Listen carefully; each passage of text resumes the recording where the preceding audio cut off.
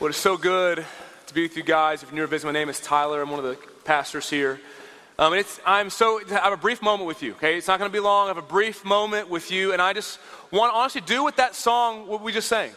Honestly, what I want to do is I want us to just take a time for us together and just adore Jesus. Just take a moment to remember, why are we doing any of this? Why is this season so special? I mean, this season is incredible. I mean, I'm wearing a tie, for goodness sakes. It must be special.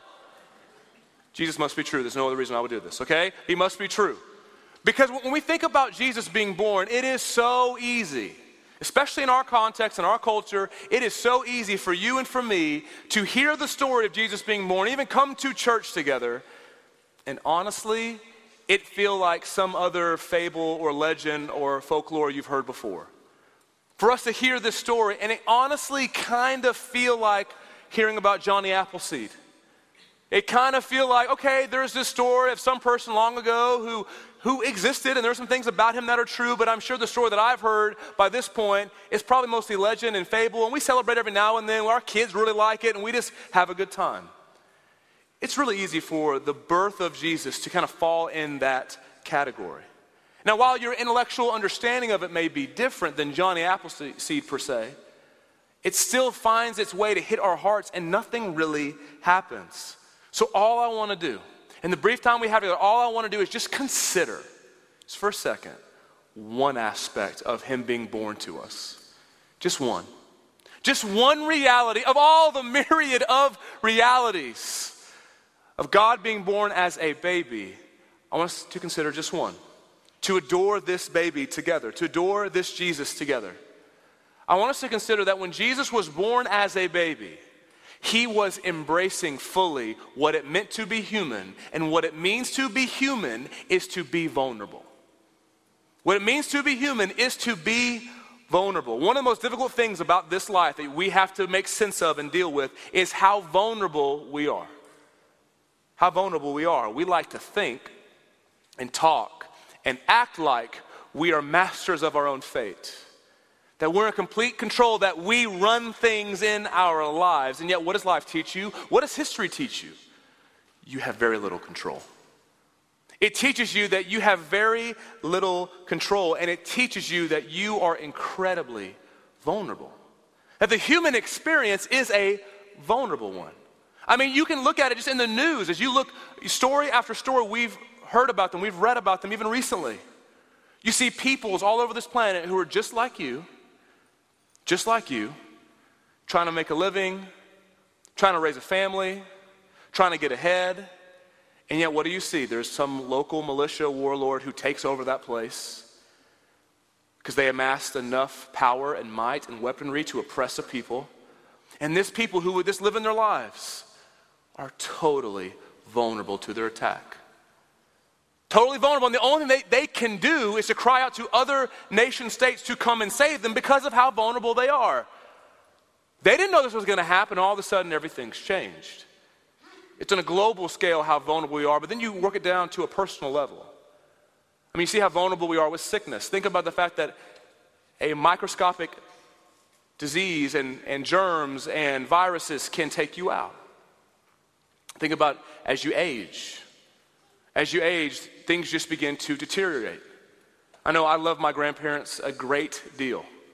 And I know one of the saddest things for me is to watch them age and just have things taken from them.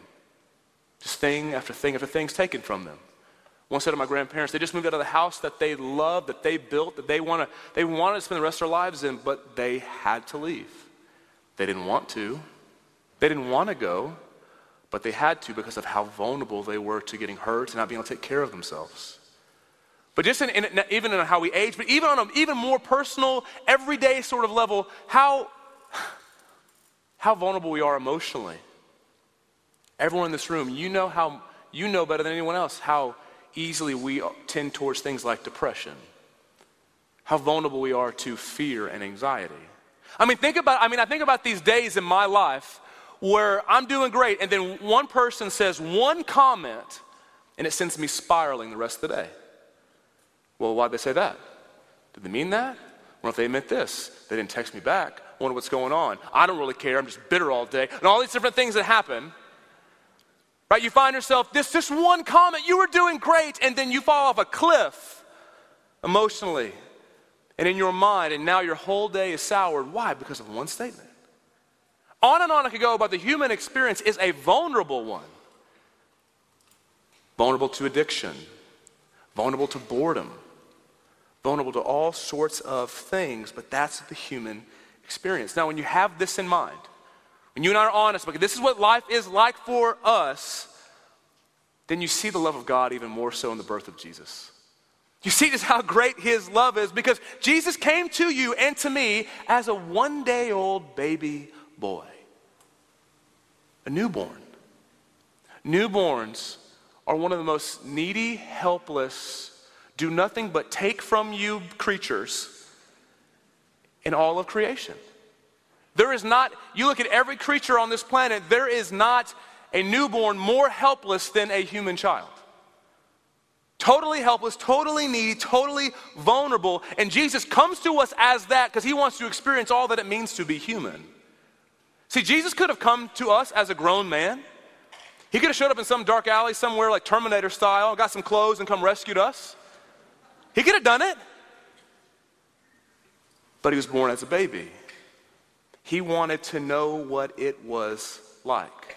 The Son of God was born into totally helpless into a dark world that takes advantage of the most vulnerable. That's why children are often the victims of very horrendous things because of how vulnerable they are. And Jesus wanted to know what it's like for us when we feel so powerless. So he's born a baby. We're told that this is important, that he had to be born like us so he could lead us. Hebrews 2:17 says this, therefore he is Jesus, he had to be made like his brothers and sisters in every respect, so that he might become a merciful and faithful high priest in the service of God, to make propitiation for the sins of the people. Look at the first verse again. It says, therefore he had to be made like his brothers in every respect. Why? So that he might become a merciful and faithful high priest. He was born vulnerable because he wanted to know your experience. Not you in theory, but you actually. He wanted to know what it was like to be you, so he was born in the most vulnerable state possible, because God did not want his power coming to save you, coming through a cold Savior. Some really strong Savior, but yet distant and not know what it's like to be you. God wanted you to be reconciled to him through a tender, compassionate, kind Savior. A Savior who looks at you and goes, I know, I haven't sinned like that, but I know. I know that you feel powerless. I know that you feel needy. I know. Not in theory, but in reality, I know. But if you only understand the birth of Jesus as him identifying with you, you'll miss the gravity of this moment. You'll miss the gravity of Christmas. Because if Jesus just comes to you and says, and he empathizes with you and says, I know what you're going through, I know what it's like, I totally get it. And that's all that he does. It doesn't really change much. It may make us feel a little bit better, but nothing really changes. His empathy may soothe our weary souls, but it won't actually change us or our circumstances. It doesn't change us. We're left in the same state. We're left in the same person, the same circumstances, still feeling vulnerable, needy, helpless, powerless. See, Jesus doesn't just come to be born to offer you empathy, though he does. He also came to change everything. He wanted to give you a brand new human experience, trajectory, and future. That's why he came, to create this new humanity. Because all of us in this room, you are going to try to make sense of this condition of being vulnerable. You're going to deal with this reality of being powerless. And it may not always be a conscious decision, but so much of our lives is defined in response to the fact that we're vulnerable to things. We know there are destructive forces out in the world, so we protect ourselves and guard ourselves. We know there's destructive forces in other people, and we know, did you know that your most destructive force is mostly in you? In your own thinking, your own desires. that there are thoughts that you have that will and want to destroy you. There are desires that you have that are hiding in them this latency of wanting to destroy everything in your life. You realize how vulnerable you are, so here's what we do. We know that other people, we see other people who we want to love, we want to be known, but yet we know they can hurt me. They've hurt me before. So I want to get close to this person, but I know they could hurt me, so I protect myself and don't say what I really want to say. I'm not transparent about how I feel. And I don't really put myself out there and commit to them because I don't want to be hurt. I'm protecting my vulnerabilities. I don't want to get sick, so I obsess over nutrition and diet and workout regimen.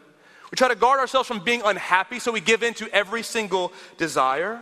Here's what you're doing. I don't know if you know this, with every decision of your life, though you may not be consciously thinking this, here's what you're after. You are trying to secure for yourself a joy and a purpose and a meaning and an identity in this life that cannot be taken from you. That's what you're after in every single decision. You're after a joy that can't be diminished or kept from you. And yet, what do you learn in life? We learn that no matter how much you strive and work, you're reminded again and again of what? How fragile everything is.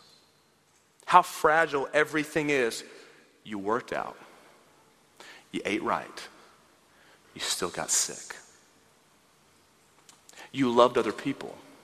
You put yourself out there. You served them relentlessly. They still left. They were still ripped from you. You worked hard.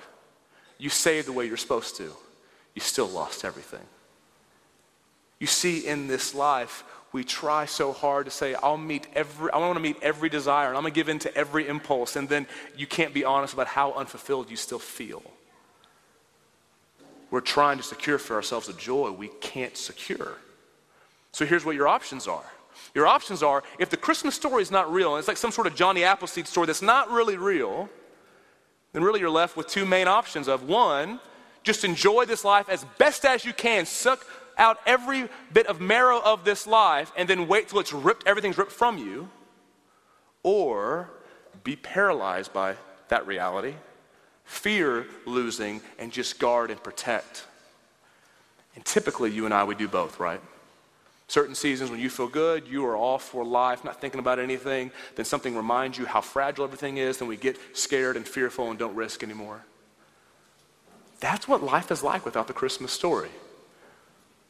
Just us trying to find our way through this life, trying to secure something, a relationship, an identity, a meaning, a purpose, a something, and realizing it's taken away so often.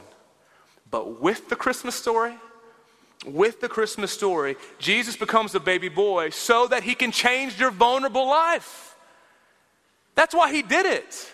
He wanted to enter into your vulnerability and know your weaknesses and know what it's like to be limited as a human being and know what it's like to be hurt as a human being so that he could give you a life stronger than every single fear. So he'd give you a life stronger even than death. The two most vulnerable moments in a human life are your first and your last.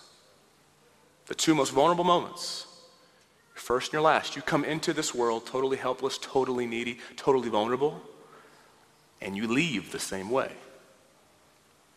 You leave the same way. And Jesus experienced both. He didn't just come to be born and live a life. He also was born so that he would die. So that he would know what it's like to be us.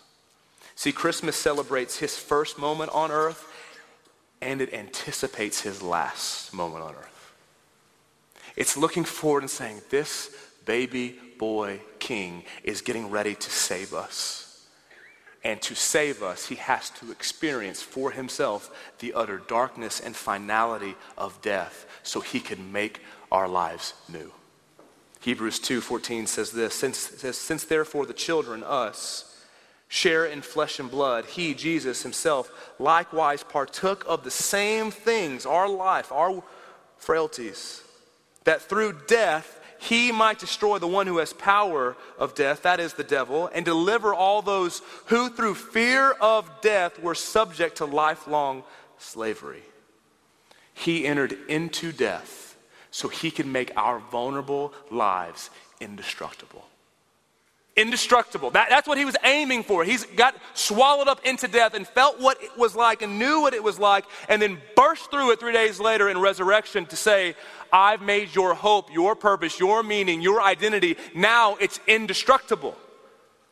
Now nothing can touch it. Even your failures can't change it. Do you not realize Jesus was coming, he was born, he's not just saving an individual, he's creating a new humanity.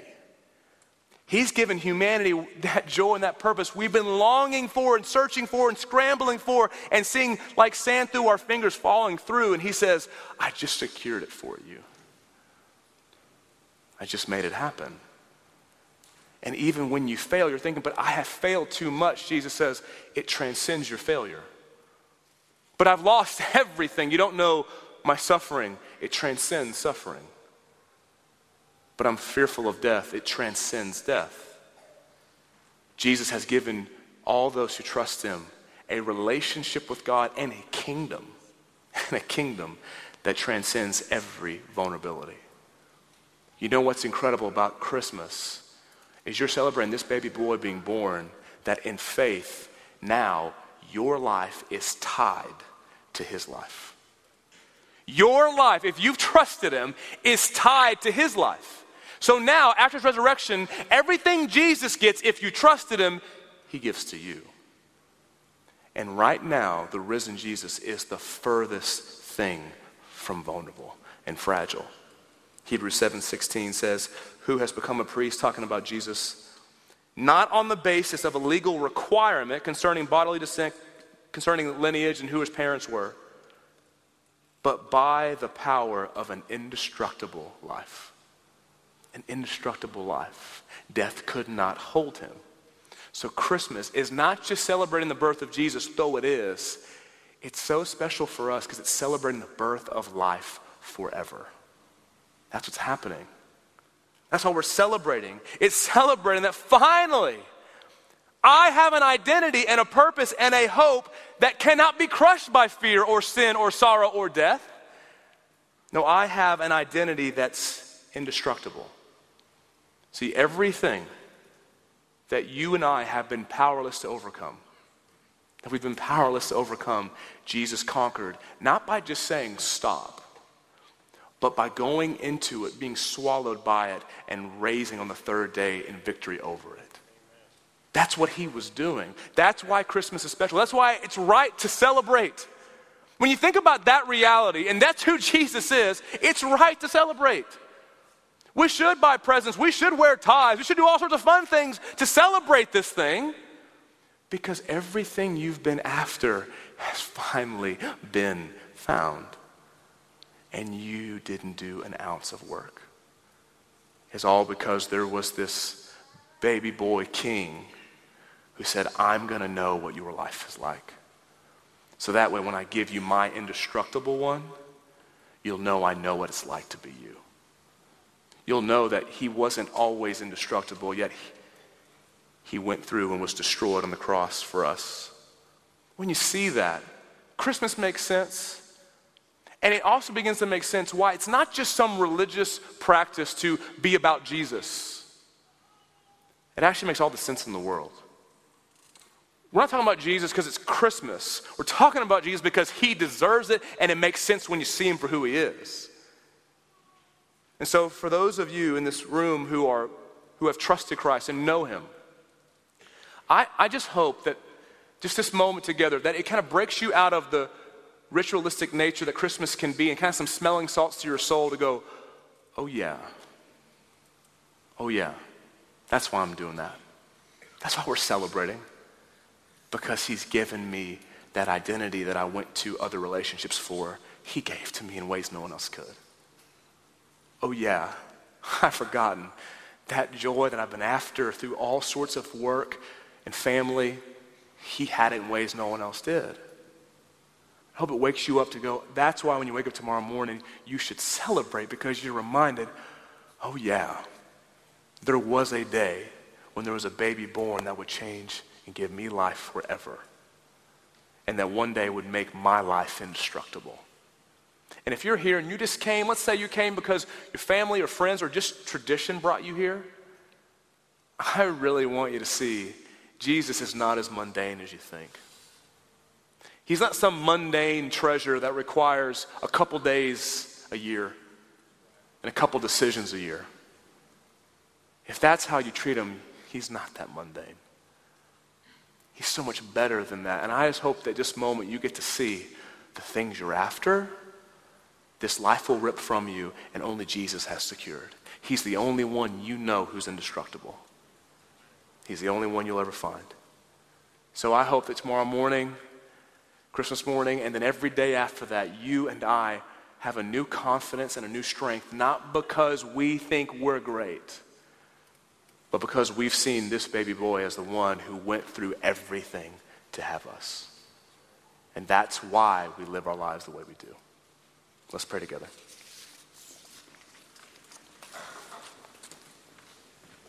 Father, just for a second, God, before we move on, would you just settle our minds and our hearts before we think about dinner or anything like that, before we think of moving out of here or singing songs? God, just in this moment, would you just help us adore Jesus together? Just in our hearts, would our hearts begin to warm as we think about Jesus, all that you went through to have us, all that you lost to have us. God, for those in this room who are hurting and lonely and isolated, I think this Jesus has forgotten me. This Jesus does not know what I'm going through. Father, would you remind them that this story is a testimony that Jesus knows what they're going through. That they don't have a leader and king who is unfamiliar with their grief and unfamiliar with being wounded. Jesus, you know better than anyone. And God, for those of us in this room who honestly are just apathetic or absent-minded, God, would you wake us up? God, wake me up.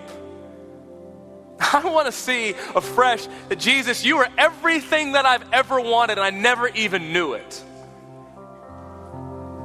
God, that's what I want. I have no power to change my heart or the heart of anyone in this room, but God, I know that you long to restore the hearts of people back to yourself. And God, you do that as we think about and focus on this Jesus and all that he's done. God, thank you for tonight. Thank you for Christmas Eve services that wake us up to great realities in the midst of busyness. God, we ask these things in Christ's name. Amen. Amen. Church, let's stand. Let's sing together.